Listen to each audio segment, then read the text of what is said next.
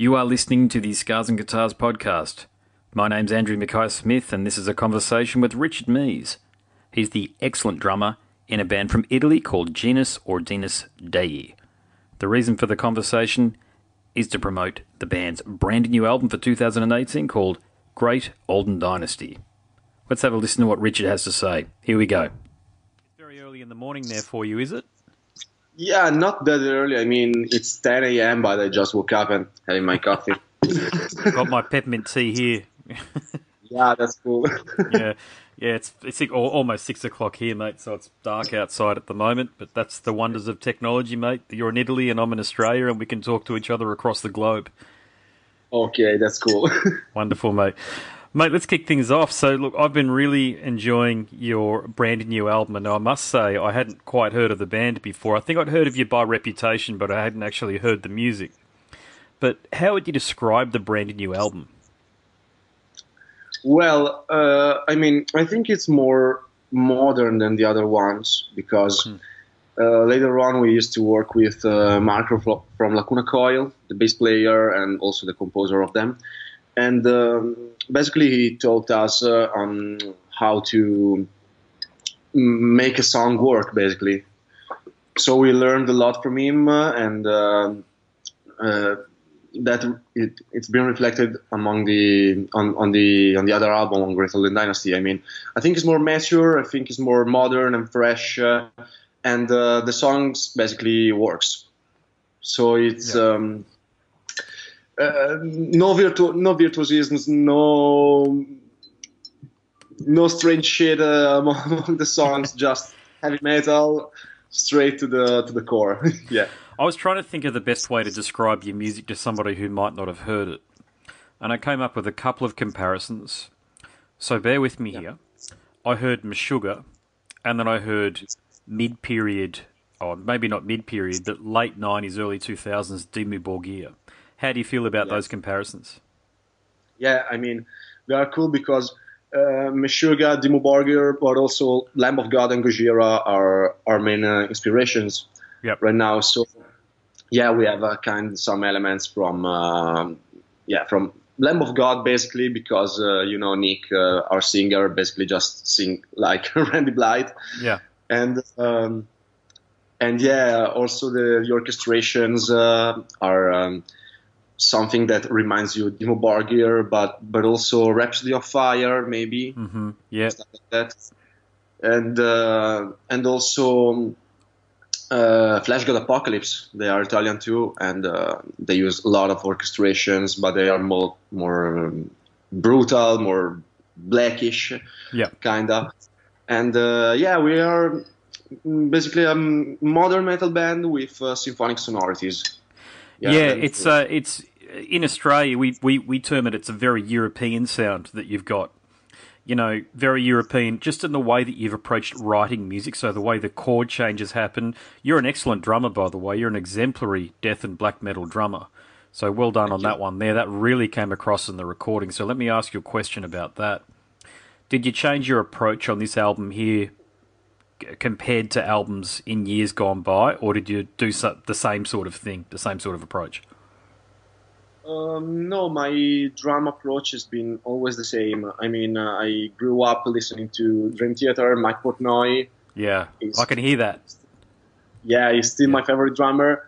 And but also I've been influenced by more modern drummers like Matt Halpern from Periphery or Nick Peterson from North Lane and stuff like that. So I mixed it all together and put it in a more heavy metal and more heavy metal scenario. I mean, it's like putting Mike Portnoy in Dimmu Borgir. I'm not the kind of drummer who just blast beat all the time. I just want to be groovy, but also at the same time more fast than Mike Portnoy stuff in Dream Theater back in 2000 and stuff like that. Yeah, it's a really good comparison, actually. You're like the death metal version of Mike Portnoy. You know, very good hi-hat work. I'm a musician as well. I don't know whether you can see my guitars behind me here, but yeah. Music Man? Yeah, bass. Yeah, you can see it. But yeah, it's a Music Man 5-string bass because I play covers music, so Like I cover other people's music and I go and play it in pubs and clubs around the state that I live in here in Australia. So I don't think, honestly, look at me, I don't even play metal, but I have an intense interest in it. And especially talking to musicians like yourself who are very accomplished. So tell us about your background, because as a musician, because I was reading that the band's members graduated from an institute there in Italy, and that's where you guys met. No, actually, we met because we all live in the same city, which is a small town in northern Italy, like 300 people, like stuff like that. Yeah. And we all used to play in different bands before actually form Genus Ordinis Dei. And I mean, we also shared the stage with our bands in the very first time. I mean, when we were maybe 15 or 16 years old, and that's how we met. But later on, yeah, we all started to study music, to go in musical academies, and just after the graduation, we met together and we decided to set up the band. Yeah, fair enough. Okay. Tell us about the band's name, because it translates into English as Order of the Race. Now, to me, it looks like it's Latin. Is that correct? Genus Ordinis Dei? Yeah. Yeah, it's a Latin name, and it means origin or ancestry of the divine order. Aha. What's the meaning behind that? Is there a bit of an Illuminati vibe going on there, is there? Yeah. Yeah, kind of. Because, well, in our very first album, The Middle, we started out to make a concept album, or let me say that every of our album are concept albums. Okay. And in The Middle, we started out with a part of a trilogy, of a main trilogy that will bond every album to the other ones. And in The Middle, we told a story that is like a reinterpretation of the Bible. And, we wanted to take the Bible from the very beginning, from the Genesis to the Apocalypse, and reinterpret everything that comes from day zero to the very last day of humanity and stuff like that. And so we basically described some main characters among these albums, among the story. And in the very first one, we told basically the entire story. And in the other ones, we are talking like they are taking like a spin-off of the very first album. But we will for sure made also the beginning and the end, so to complete the trilogy, but with some other spin-offs. Yeah, it's all bonded together because if you know this, and if you know now the meaning of Genus Ordinis Dei, I think you can understand. Yeah, absolutely. Yeah. So, do you guys, as a collective, are you interested in, say, things that aren't so much of the mainstream? So, are you interested in conspiracy, and are you interested in a government beyond government? Are these subject matters that really interest you guys? Not really, because we are not. We never talk about politics in music. Or stuff like that, and we are not interested in conspiracy or stuff like that. We just wanted to give another reading of the Bible, of the story. But it's all personal, is not. Yeah, fair enough. Okay. Yeah, no, that's fair enough. Yeah. Now, talking about the music again, I noticed that at the end of last year, you played with an excellent band, a very underrated band called Hell. Yeah. Yeah, how was that performance? Because I think Hell are one of the best heavy metal bands around ever, but hardly anybody knows about them because they went away for about 30 years and they've just come back. Yeah. Yeah, let me say that, first of all, Hell are some of the nicest guys we've ever met. They are super cool, and backstage we just hang out together. It was super fun to play with them. But about their performance, they are great. I mean, I just used to listen something from Hell, never know them directly, but I was speechless watching their performance. I mean, their scenography, their guitar sounds. I mean, one of the best guitar sounds I've ever heard live, and I'm a big fan of Dream Theater, so Let me say that. Yeah. This is very important. Super cool guitar sounds, super cool show. They are very theatrical, on stage. They are a super cool band. Yeah, and Andy Sneap, did you have an opportunity to talk to him very much? What? Andy Sneap, their guitarist, who has also produced the album. Oh yeah, I mean, we were just on the backstage together, and we were in the same hotel, so we hang out. We never talked that much. We just had some beer because we were in Belgium, So. Oh yeah. Well, when in Belgium, of course, you're going to drink beer. It's the beer capital of the world. It was the first time, the first thing they said when I came to Belgium. So. How did you recover from the hangover the next day? What? Sorry. How did you recover from the hangover? Or just sleeping, like 2 days. I think coming from Italy as a metal band, it's about as hard coming from Australia as a metal band.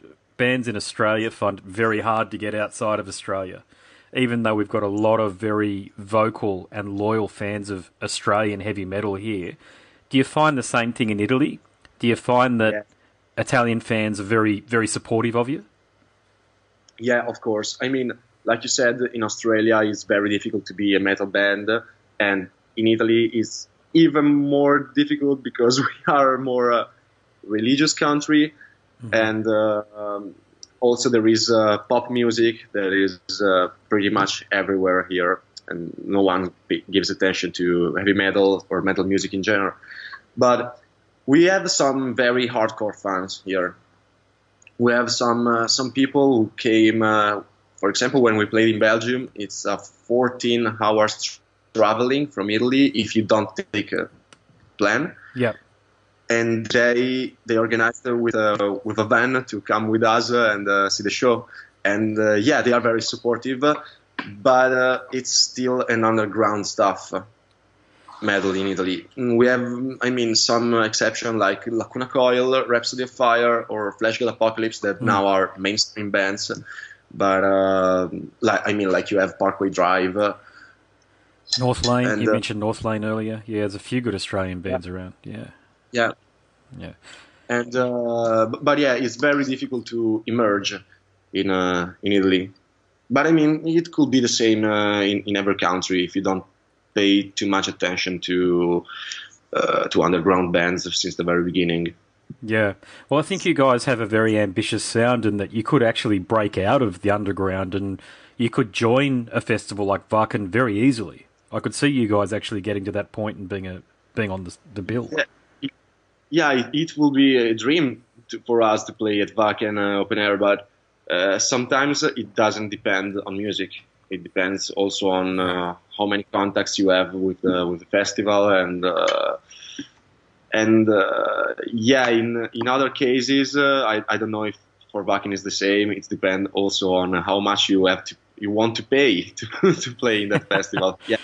Yeah, that's right. Yeah, how's you've obviously got an agency or a management, and do they look into these sort of things for you? Yeah, we have a management, which is Andrea from Lacuna Coil. The singer is doing the management stuff for us. And about the booking, we are now started a new collaboration with Rockin' Park Agency. Mm-hmm. It is an agency from Milano, and they basically work mainly in Italy and Switzerland. Not too far from us, but they work pretty well.